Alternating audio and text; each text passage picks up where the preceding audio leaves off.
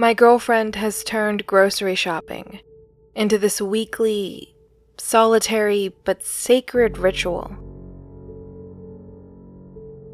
She won't let me go to the store anymore.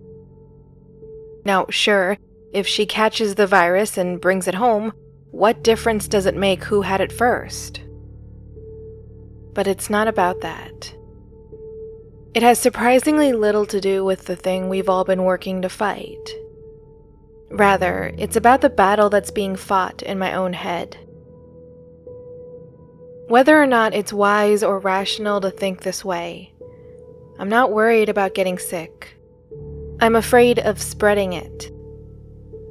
I'm afraid of getting other people sick. It's a reimagination of that age-old fear of mine that I'll hurt people in some way or another. This entire situation has just played into that fear perfectly. My girlfriend has stepped up against it, though. Now she goes out into those enclosed spaces with her mask firmly on. She goes out early, when it's still kind of quiet. Not just with a grocery list, but an outright game plan. She gets what we need from the mom and pop store on the corner that people have been largely ignoring. Then she comes home, usually while I'm still asleep, and dumps the bags in the sink. She kicks off her shoes without touching them, and throws them under the sink using a paper towel to keep from touching the cabinet door. Then she retreats into the shower with her clothes on, disrobing there once they are dripping wet. We don't have a washer, so this works as well as anything. And she uses the same bar of soap to wash herself and the clothes. When that's done, she goes back out into the kitchen and wipes down the bags and the food that came prepackaged. If something can be transferred into another container, she usually just does that. All the food storage containers were set out open on the counter before she left, so she can just transfer everything, wipe it all down, and wash her hands repeatedly. Luckily, I messed up a hand soap order just before this started, so we ended up with a couple extra containers. And she was able to pick one up at the store recently. She told me that at our store, people have to pack their own groceries now. I'm not sure if that's a common thing or if it's just our place. But when she packs her bags, she keeps the produce separate from everything else. So it's one less thing for her to worry about. Usually when she jumps into the shower, that's when I wake up. But we already had a conversation about me going into the kitchen to help her. Namely, that she is very passionate about me not doing so. She doesn't want me in there, around the potential contaminants. She can't say it, but she's scared I'm going to get sick. Because of the asthma, not because of the spreading. I listen just because I would never want to hurt or upset her. I listen because I know this is how she keeps some sense of control. Keeping me from touching things that I really don't need to touch, that gives her a sense of power, when we're all powerless. And honestly, this ritual makes me love her more. Like it summons my affection for her. Which is stupid. Probably.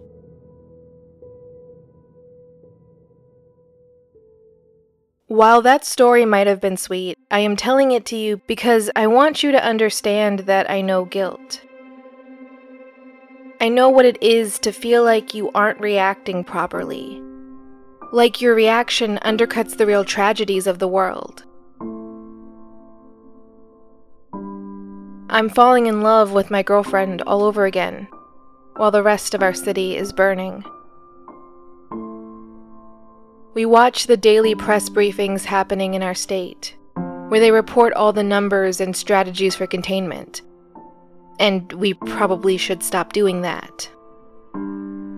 Like, we could find the abridged version online, and that one doesn't have the same punch.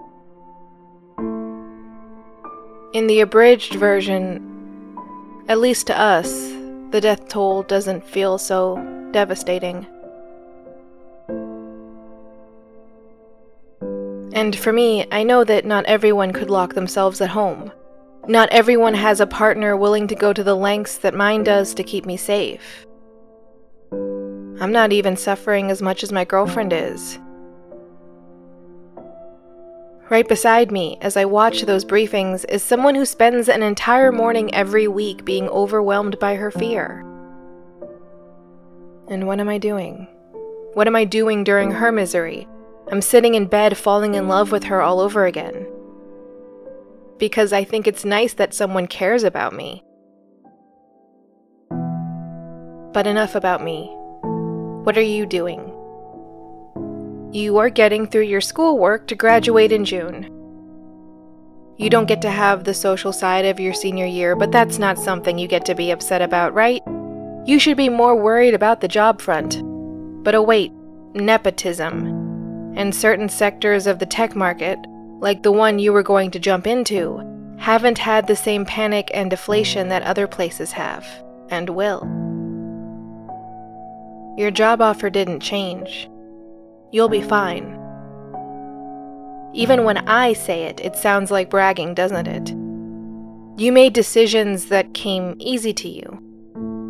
You just happened to fall out of your mother with certain skills and inclinations that were compatible with a structure that is so quick to lock other people out.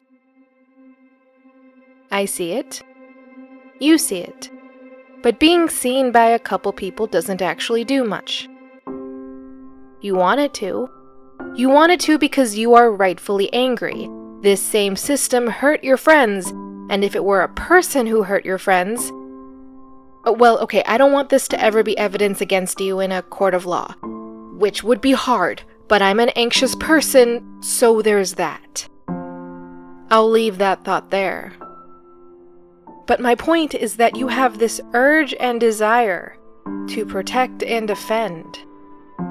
But there's just no outlet for it right now. And you want to make one, but you can't.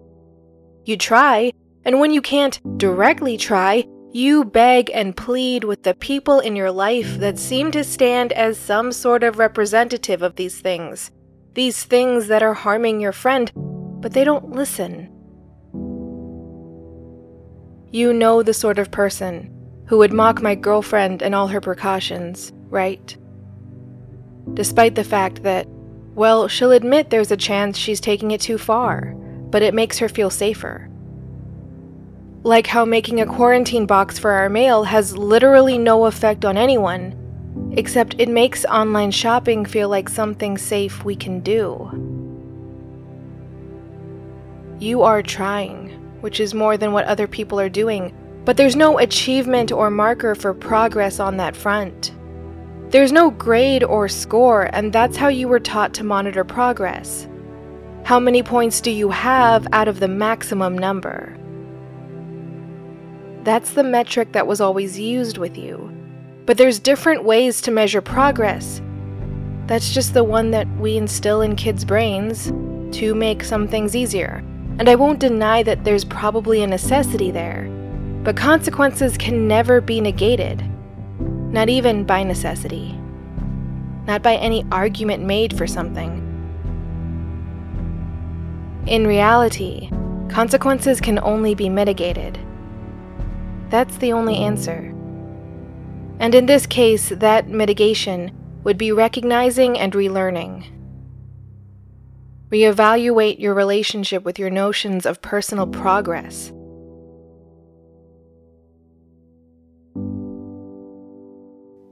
Accept and embrace slow progress, baby steps, moving forward. That's not nothing, but it's not easily proven. It never fit on a report card. However, a nothing, feeling nothing is something you can prove. It's not a perfect fit for the model you grew up with. It's more of a pass-fail sort of metric. That you're still familiar with. And you can control yourself, right? Just like you could memorize the contents of a study guide, your guilt is a way of taking control, to achieve some sort of end you can see. You want to force yourself to feel like you think you should about the loss of the rest of your senior year because, well, it fits within the schema that you internalized. A structure that never saw you for all that you are. Something more than statistics and figures. Something more than a performer in a maze. Something much more than a number. Right now, in this moment, you are still a student, yes. But you are more than a student. You are always going to be more than a student. If you could see yourself like that, well, there'll be a lot of grief right at the beginning. But we can get through that. In reality, this situation is going to force you to realize something about yourself. But it's something we all had to go through. All of us kids who were touted as gifted. They didn't teach us how to land after this. I'll say that much.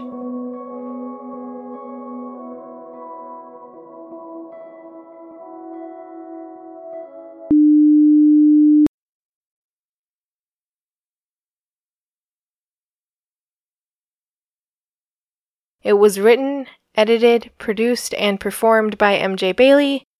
And if you like the show, tell your friends about it. Or the quasi-friends that are still on your social media feeds. Because social norms evolved before the words did, am I right?